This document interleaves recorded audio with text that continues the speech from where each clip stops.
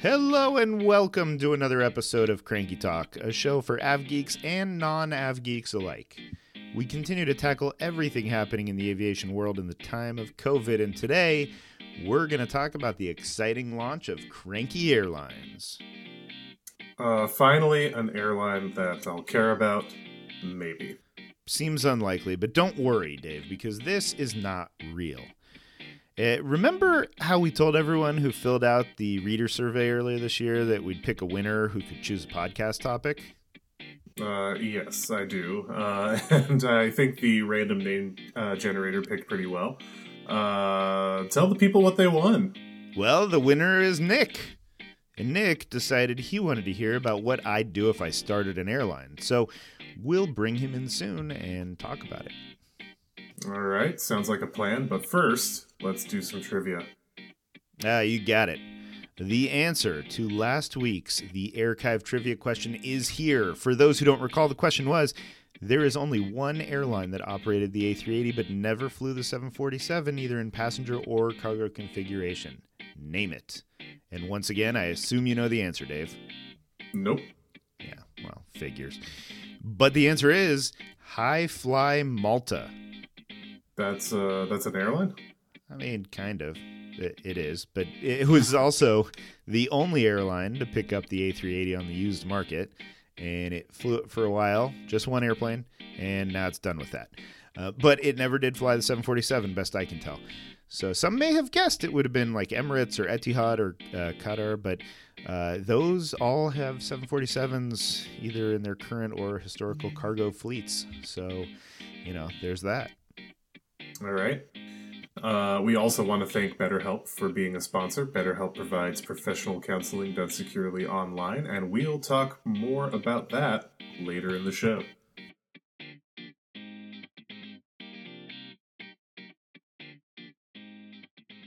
Okay, Dave, are you ready? It's time to say, hi, Dr. Nick. Hi, Nick. You're a doctor?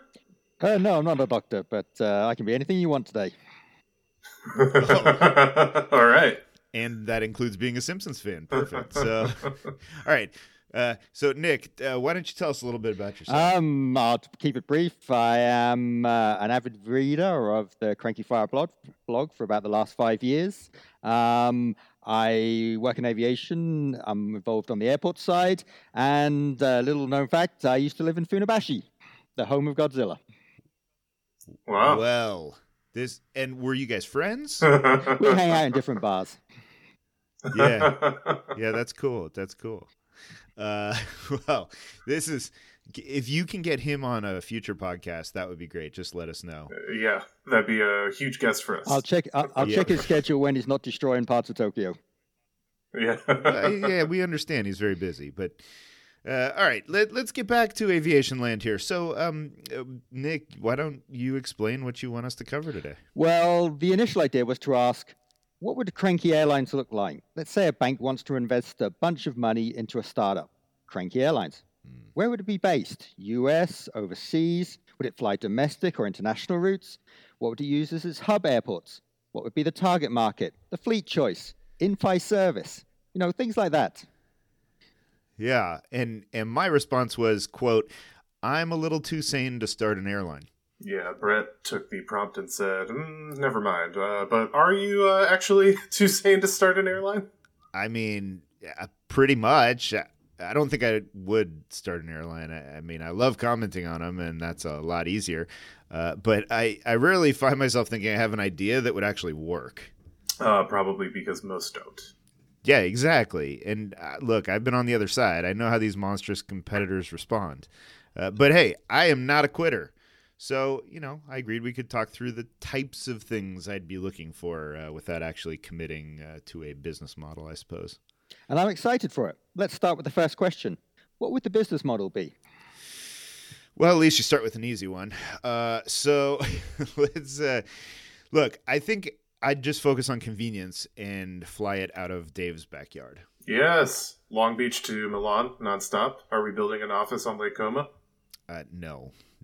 It would most definitely not involve that in any way. But seriously, like, the thing for me is you have to find a defensible strategy, right? I think that's a word. Defensible? Defendable? It is now. We're going with the word. But if you look at the airlines that have survived in the last 20 years that started, right, well, it's a pretty short list. But look at JetBlue. It's not the TVs that made that airline work. Though that was a very good marketing job. Very true. But, I mean, really, what made it work was the fact that it could corner a whole bunch of slots at JFK. It did this whole deal, and that meant it wouldn't have new competition sneaking in. It was brilliant. And then there's Virgin America, but that only survived because it had an absurd amount of money chasing what was ultimately not a great strategy. Like, it always underperformed. But it got lucky in the end that two airlines got into a bidding war for what was effectively a way to grow in California's two most crowded airports. Okay, but what about the ultra-low-cost airlines? Yeah, okay, so they've all done pretty well for sure, and Allegiant is my favorite. What was the defensible strategy there? Well, nobody cared about Allegiant or what it was doing at all. Why not? Well, so the other airlines didn't think these were markets that existed. But they also didn't have the cost structure, even if they did think it existed. So Allegiant got this idea. They took really cheap airplanes, and they only occasionally flew them in markets like Stockton or Fargo to Vegas just a couple days a week. The business grew and grew, but nobody was there to stop them or even care with so few flights that they couldn't really compete on. Then you have Spirit, right, which switched over and emulated the low-cost model that unbundled everything as it existed in Europe. And that was a good plan, and it appealed to the price-sensitive traveler. Frontier, same kind of story. It stumbled through a bunch of iterations before it did basically a similar model. And now we've got Breeze and Avelo all focusing on low cost with low fares too. So it's pretty crowded. But I do like what Avelo is doing in New Haven in Connecticut, because that's a tiny airport with all kinds of constraints. So Avelo picked up some airplanes that can work off the short runway and then basically took over the terminal. And it's going to start up, when others will have trouble getting in there. By the time the runway extension and the new terminal are done, it'll have already established itself. So it has this nice built-in advantage. So you think that there are too many ultra low-cost carriers? But what about the other end of the market with the big hub airlines? Right. So that's a tougher space, I think, because the Americans and Uniteds of the world all make their best living with their networks. And they have these massive route maps that appeal to business travelers, and they get bigger and bigger with their alliance partners and then their huge loyalty programs. And they really dominate the business world with like two exceptions. If another airline can offer more convenience, like a nonstop or better frequency, which, that's Southwest bread and butter in a lot of the mid-sized cities in the U.S., or if they can just offer like a really low price for the price-sensitive business traveler that's out there, then these airlines will lose out. But ultimately, the road warrior usually does better with one of the bigger guys, though I guess Southwest should be lumped into that group for domestic travel since they're as big as they are. And it's really hard to break into that market without just bulking up quickly. For example, take the granddaddy of them all, New York to London. Right? That's one of the most important business markets in the world. And back when I was in business school in the early 2000s, I actually did an internship building the business plan with the founder of what eventually became EOS. And you might not remember EOS, or do you, Nick? Anyone? Do you remember EOS? Yeah, I do. I think it was based at London Stansted, wasn't it? Well, they flew Stansted to JFK was their primary route, and the idea was to provide this really solid experience, business class only, New York to London at an affordable fare, and it wasn't cheap, but it was cheaper than premium cabins elsewhere, and it was just a really premium experience. And with the 757s that they used, it didn't have that many seats, so the idea was, okay, how could we skim off the top here and just get enough of these independent travelers to fill the planes and make money? I don't think it would shock anybody to know that I don't remember EOS, the airline of the Bond villain. Well, we weren't asking you, so don't worry. But at least it sounds like it's a good idea. Maybe. It did sound like a good idea at the time. I mean, when I was working on it, I was thinking, hey, this is great. But it didn't work. And the big guys all made sure that nobody flew EOS, and they succeeded at squeezing the airline out. I mean, it didn't hurt that the big guys were at Heathrow and the other guys were in Stansted. So, but, I wasn't there when the airline flew, so I don't know the exact details. But it's just really hard to win in that world.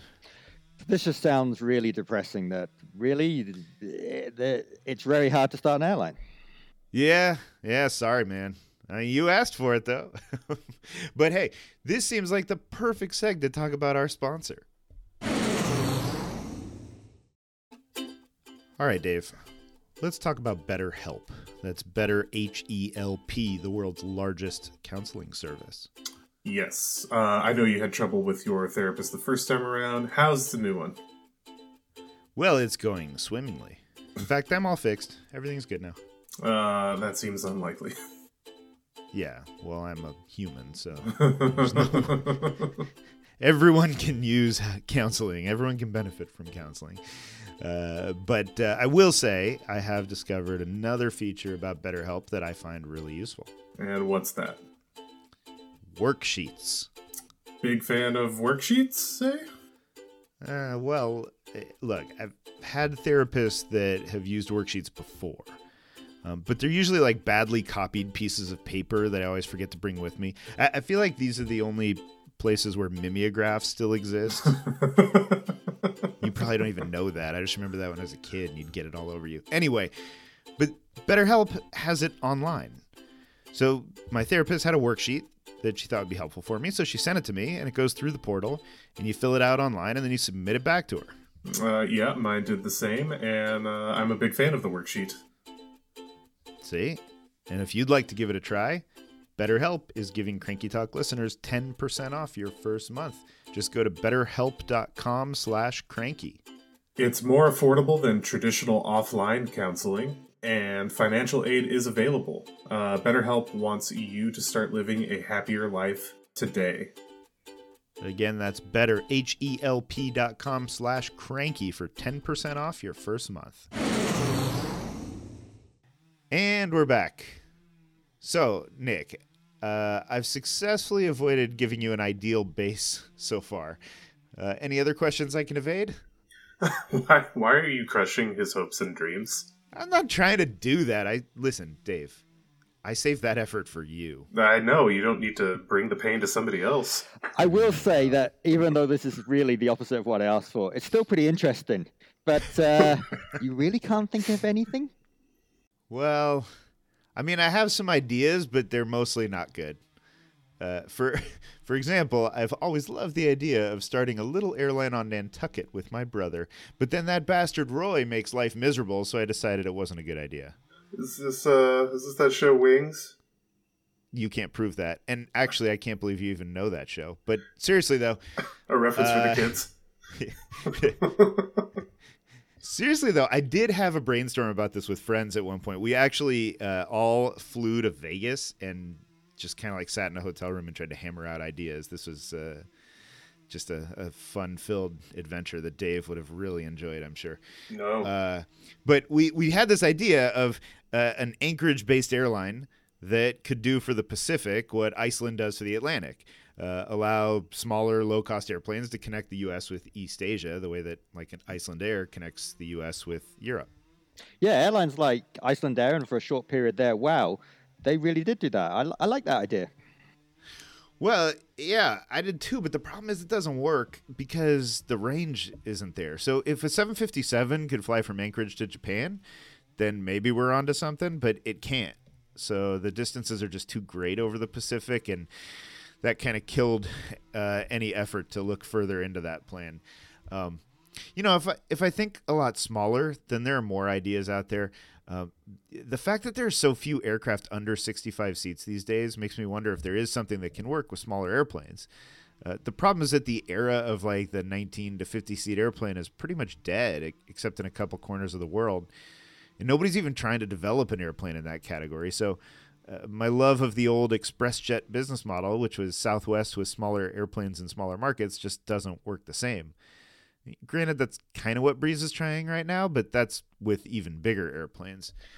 But you know, I'd love to find a way to better serve smaller markets, but the answer might be on a bus like Landline is doing. So you can't use small airplanes, but do you have bigger airplanes that would be your go-to in a startup? So there's a trade-off there. I mean, the temptation is to go with something that's cheap to acquire, just like Allegiant when they started their plan, and you know, the same thing that Breeze and Avelo did too. You know, if you can get the airplane for cheap, then you don't need to fly it that much. You can just sort of cherry pick the right times to fly. But it'll end up being more expensive when you actually do operate, and there'll be more maintenance work and, you know, all that kind of stuff. And that's not 100% the case, depending on how desperate the lessors are. You know, you might be able to find some airplanes for pretty cheap. Breeze and Avelo did a really good job on that. But the other option is to go to the other end of the spectrum and do what Breeze is doing next, which is get a ton of super efficient airplanes. Why wouldn't you just do that? Super efficiency comes with super expensive-y. So now you're definitely making up words. Oh yeah, 100%. I get the little squiggly line in here on the script. It's not happy. But yeah, I mean, when you buy a brand new airplane with the newest technology, you have to fly those things really hard to earn money to turn a profit. So it depends on the model you end up choosing. Like when you look at Frontier or Spirit, they use new airplanes, but they fly those planes like crazy. And they have to have markets to put them in. If you don't have places to fly something on the middle of a Tuesday or Wednesday, then you know, that's going to be a lot tougher. So that airplane can drive the model. Like when you look at the original Breeze plan, so they're getting the A220, really efficient, smaller airplane that has amazing range, and that's the kind of airplane that can really disrupt the industry as long as the existing players can't compete with that. But once they all have that airplane, then the opportunity gets harder because they'll all just kind of sit on you and try and stop you. So I think I'll finish with a question here that I think you'll probably have an answer for me. You know, nothing about branding and things like that. Let's say you have an airline. What would the livery look like? All right. I will end your long day of suffering and give you a real answer, Nick. So first, I think there pretty clearly needs to be a jackass on the tail. Obviously. Yeah. Then I want stripes or something distinctive. Like I fully understand the livery doesn't really matter in the scheme of things to travelers. You know, it should look professional, of course, in case someone sees it, sees an airplane and thinks, well, what the hell is that? I'm not getting on that. But what it really matters to is employees. But I want something that's not boring, but also not horribly cluttered. But the whole Euro white thing, like you look at an Air France, I mean, to be polite, it's not my cup of tea, but it's frankly just boring. You know, I love what the airlines in the Pacific have done. Like you look at Hawaiian or Air Tahiti Nui, Fiji Airways. Those are beautiful designs that are really kind of tapping into the heritage, the culture, the spirit of the company. And they, in my mind, don't overdo it. Though, admittedly, they do get close. they can be on the busier side. But something like that is what I would be doing. I want it to look cool like that. All right. I think Brett answered that question. Well, this was interesting. Brett didn't say a whole lot, even though he did. I don't even know what you're saying now. I didn't say a whole lot, but I did. Well, you said a lot of words. I don't know that you answered a whole lot of Nick's questions, but so you're saying I should go into politics? Yeah. So let's see if we can squeeze something out of him, Nick. How about we do a rapid fire session of questions? Yeah. I'd like to start off with one. So, what would you name the aircraft in your fleet? Would you name it after, say, celebrities or animals or places? What would you name the aircraft? Oh, that's an interesting question. Because first of all, I like the fact that you didn't ask, will you name the aircraft? Because very clearly, airplanes are people too, and they need names. So, you know, when I think about that, yeah, I don't know. I might name it after like historical aviation figures. That might be fun. But on the other hand, I also do like the idea of naming them after like important cities in the network, something that's just kind of fun for people that are flying the airplane. If they see it, then that's cool too. But yeah,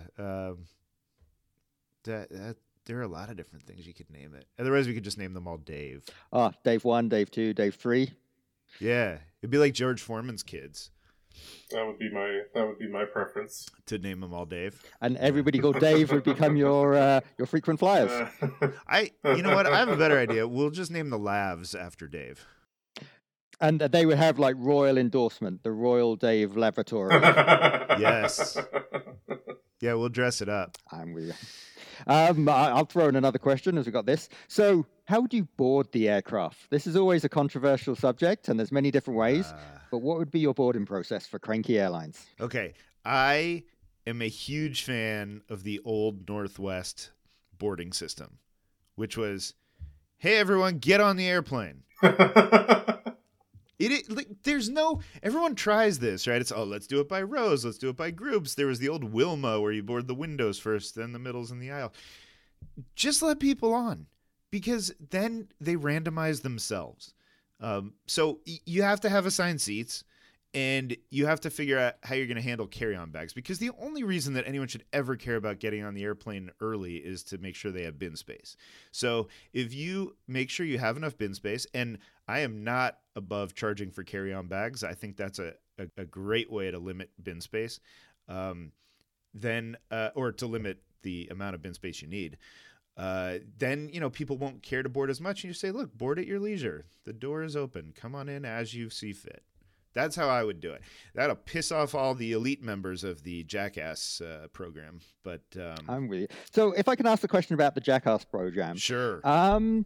Stelios, when he started EasyJet, he gave all his frequent flyer business people a bottle of scotch every time they boarded to win them away from using British Airways. How would you win your business, your high revenue business guys to fly Cranky Airlines? Yeah, so he stole that from Southwest, which did that in the early days in a fight against its intra-Texas rivals, where they said you can pay the cheap fare that we're being killed with, or you can pay the full fare, and if you pay the full fare, we will give you a bottle of liquor. And as the story goes, Southwest became the largest liquor distributor in the state of Texas for a time. So that is very clearly a good idea, although considering the bad behavior we've seen on airplanes lately, I feel like that's not really the best plan these days. But no, I don't think you need to give people stuff. I know they like it. People like the recognition, but like I said, I'm probably not going to be building an airline that's going to be competing for these people that are really tied to the networks of the big guys. And so I think what you give them is you give them something that is maybe meaningful but not costly. I'm going to finish with my super last question here, and unless Dave's got any questions, but my last question is going to be, imagine a Tim Burton movie scenario. You could sprinkle dust on a grave of an airline and resurrect it instead of starting your own. Whose grave would you resurrect? Okay, can we do like alternate timelines?